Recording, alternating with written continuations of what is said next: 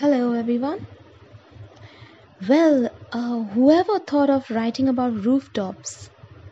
Well, Mr. Bond did. So let's begin with our book 4 Rooftops. From my window, I look down upon a sea of rooftops. Old tin roofs mostly. At best, corrugated iron. Some of them still have paint on them. But paint is expensive, and only the more affluent can afford to paint their roofs regularly. Red is the color of choice, and sensibly so, because when the tin starts rusting, as it does after 3 or 4 monsoons, the rust merges with the red, and you don't notice it much. Many years ago, during the emergency, which lasted a couple of years, the then Prime Minister Mrs. Gandhi's son Sanjay decreed that all roofs should be painted green. And so they were. But the green paint did not last much longer than the emergency, and our roofs soon reverted to red and rusty red. Long ago, a visitor described Mussoorie as a mountain covered with battered biscuit tins, referring, of course, to our warped and shabby tin roofs. Those were the days when biscuits came in tins. When the biscuits finished, you could use the tins for various things. My father, a stamp collector, kept his loose stamps in a Huntley and Palmer's biscuit tin. Granny kept her sewing materials in one. I kept my marbles in an empty biscuit tin. My mother grew a maidenhair fern in one. Miss Garla, long gone, always kept a huge biscuit tin in which she kept a variety of homemade biscuits.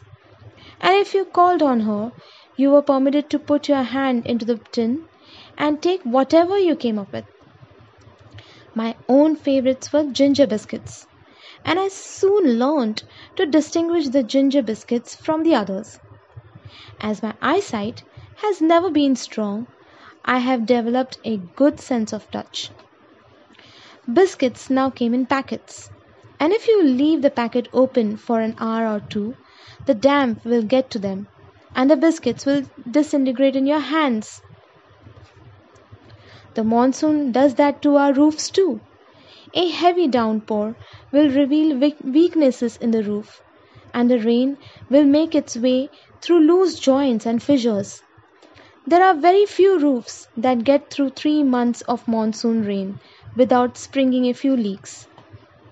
Things are made worse by bands of monkeys who delight in leaping from one rooftop to another, making a hideous racket and loosening all the nuts and bolts in the process. In the old days, go back 100 years and more, our hill station roofs were thatched, a particular species of sturdy grass being used for the purpose. Thatched roofs were certainly more picturesque than tin roofs, except that all sorts of creatures were inclined to make their homes in the thatch. Snakes, field rats, even wildcats. And if a thatched roof was struck by lightning, and this happened quite frequently, the entire building was likely to go up in flames. There is something to be said for tin roofs. I like the sound of the rain drumming on my bedroom roof. You wouldn't hear it at all if you have a cement roof. One of my neighbors recently added a floor to his house and gave it a flat cement roof.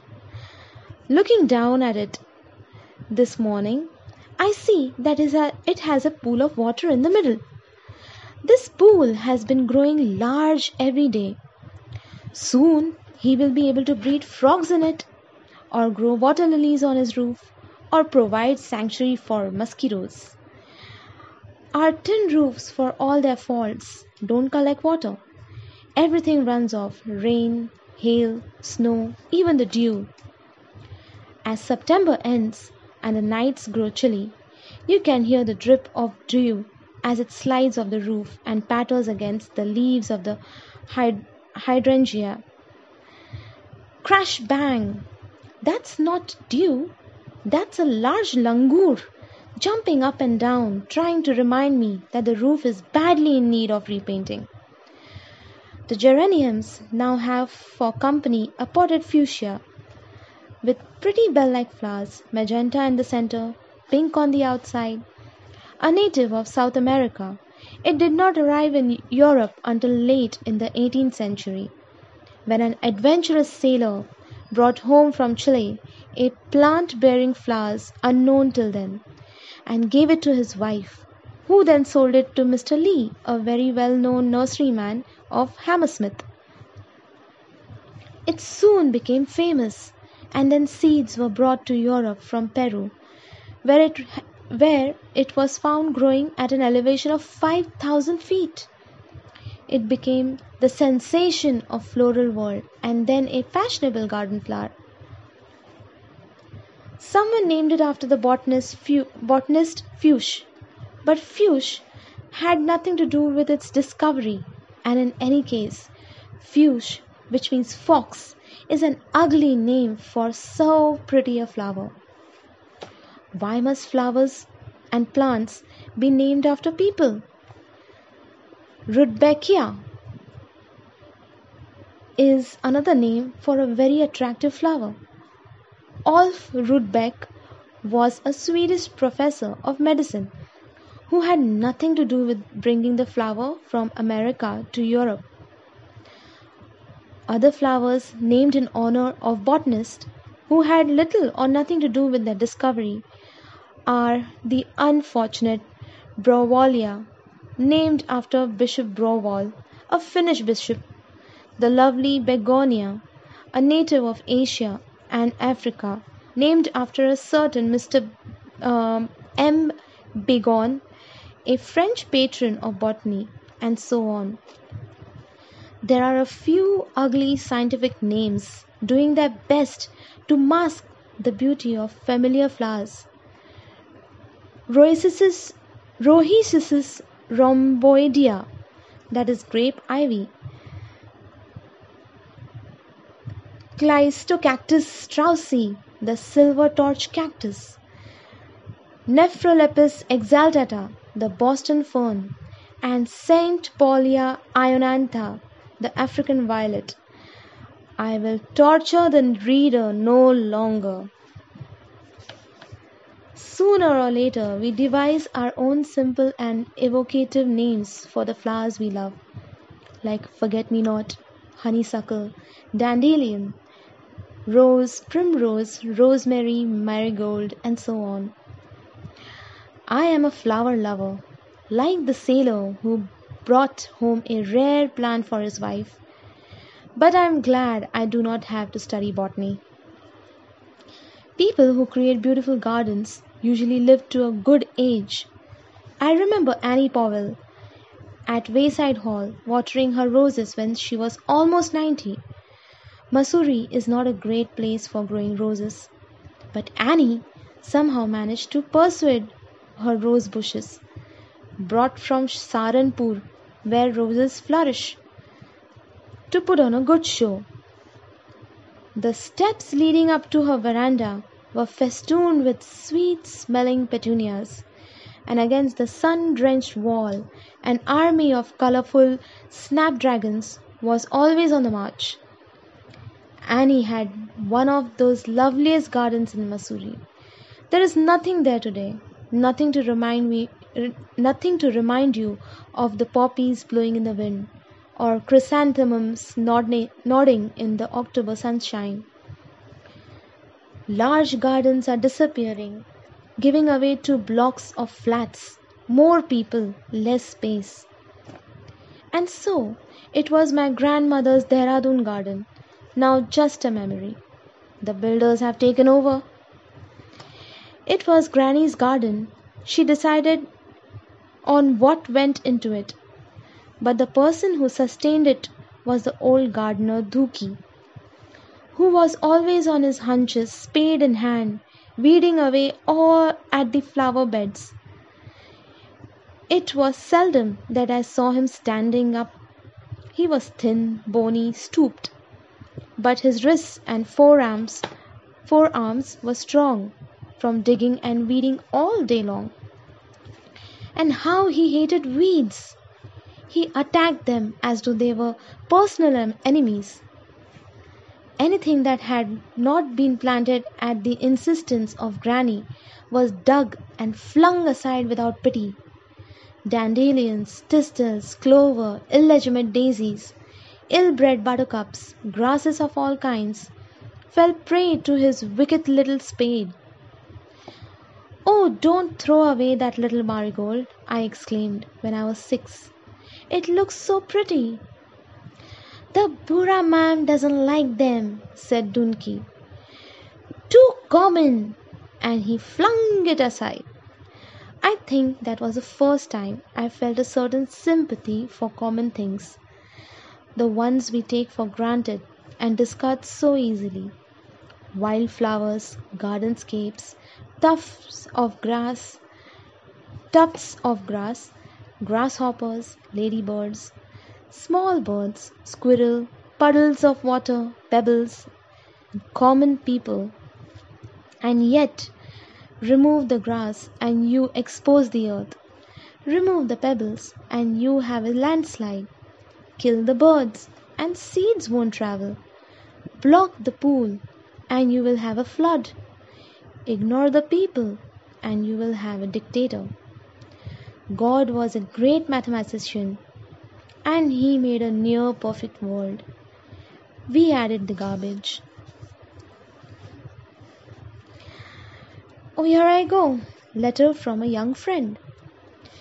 Recently, I received a letter from a 17-year-old boy studying in class 12 in a Kolkata school. People still write to me through post, knowing that I am not a computer savvy person. Every time I buy a laptop, my grandchildren grab it from me and put it to their own mysterious uses. So I don't Facebook and I don't tweet or Twitter, but I do still read and write and occasionally reply to interesting letters. So there was this beautiful handwritten letter from a well-read boy who knew how to express himself in simple but fluent English. But he was a bit depressed. The reason for this, he said, was that all the students in his class were preparing for careers in IITs and JEEs, and he was passionately interested in music, the theatre, and literature. Was there no room in the world for someone with a creative bent who wanted to write or act or make music? He had taken up the violin, much to the amusement of his fellow students, because he was just a novice, and the sounds he produced weren't exactly in the class of Yehudi Menuhin. Should he go on with it, or should he join the mainstream and become a computer engineer like everyone else? In other words, did the world still need violin players? Did the world need artists, poets, singers, or should they all be confined to the dustbin of history? I had to answer his letter.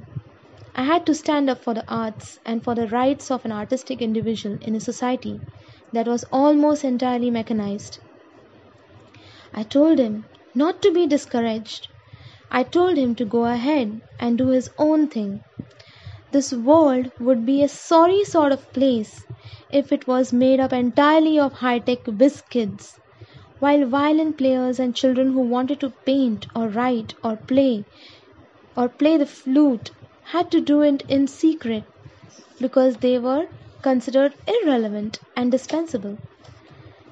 And to make him feel better, I made a list of things that hadn't changed in 100 years and which were still essential to our daily lives. Here are some of them. Here it goes. Biscuits, teacups, gold, dentist chairs, belts, safety pins, sewing machines, soap, scissors, bicycles, tiffin carriers, umbrellas. Umbrellas!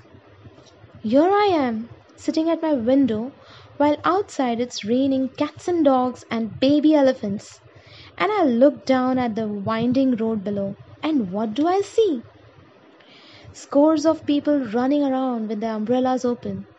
Some are trying to keep their laptops from getting wet. Some are protecting their day's shopping. Others are just protecting themselves. A sea of umbrellas.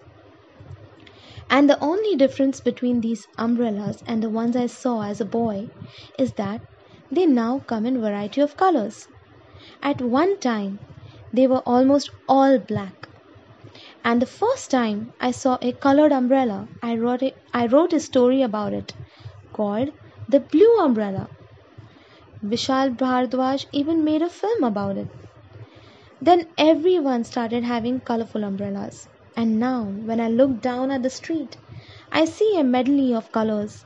Black umbrellas, blue umbrellas, yellow umbrellas, multicolored umbrellas. But although the colors have changed, the essential structure of the umbrella hasn't changed in over 100 years. Some things don't change. Artistic endeavor doesn't change. And while mankind may be moving towards a certain standardized, computerized version of human animal, there will always be individuals who will try to be different, who will wander away from the herd, determined to do their own thing. So keep playing your violin, son. Keep practicing. Aim for perfection. In this workday world, there are millions of computer kids, but only a handful of great violinists. Become another Menuhin. This brings us to the horseshoe. What's this? Asked Rakesh when he was a small boy, touching the huge horseshoe that stood on my desk. It's a horseshoe, I said. I keep it for luck. It's so big. It must have been a very big horse, like a dinosaur. Not a dinosaur, but an English cart horse. They are not very tall, but they are sturdy animals, used to pull carts and plows. And they have big feet. This is a cart horse's shoe, about 4 times bigger than the shoe of the little hill ponies we see in Mussoorie. Are there any cart horses in India? Not as far as I know. You will find them on farms in England and France. Then how did you get it, Dada? Miss Bean gave it to me. And then I told him about Miss Bean, the old English lady who had grown up in Mussoorie, who lived in Maplewood, in the cottage, when I came to live here in 1963. Yes, it's exactly 50 years since I came up to live in the hill station, renting the little cottage that stood on its own on the edge of maple and oak forest. Rakesh wasn't born then. Miss Bean was in her 80s, the last surviving Bean, as she described herself. Her parents, brother and sister were all buried in the Camel's Back Road Cemetery. She received a tiny pension and lived in a small room full of bric-a-brac, bits of furniture rescued from her old home, and paintings done by her late mother. I was on my own then, living on sardines, baked beans, and other tin stuff. Sometimes I shared my simple meals with her. She told me stories of Mussoorie's early days, the balls and fancy dress parties at Hackman's and the Savoy, the scandals that erupted from time to time, houses that were said to be haunted, friends who had gone away and gone to their maker, her father's military exploits. I had noticed the big horseshoe on her mantelpiece and asked her how she came by it. My father brought it out from England, she said. It was supposed to bring us luck. But the good luck ran out long ago. You can have it if you like it. And she presented me with the horseshoe. Well, it's been with me all these years, along with almost along with many other things, going almost unnoticed most of the time, except when a visitor notices it and comments on its size. Miss Bean passed away in her sleep when I was still at Maplewood. Prem came to work for me and brought his wife and 3-month-old Rakesh from the village to live with us. They stayed for the rest of my long sojourn in the hills. Sojourn in the hills. Rakesh is now 40, and he and his pretty wife Beena have their 3 school-going children. The horseshoe is still resting on my desk. Beena was asking me about it this morning. Did it really bring you good luck? Well, we make our luck, I said. But the horseshoe has been with us all these years, and it always reminds me of its former owner, a little old lady who didn't have much luck, but who enjoyed living and stood alone without complaining. It's courage, not luck, that takes us through to the end of the road. Miss Bean had the courage to stand alone, and she lives on through that old horseshoe on my desk.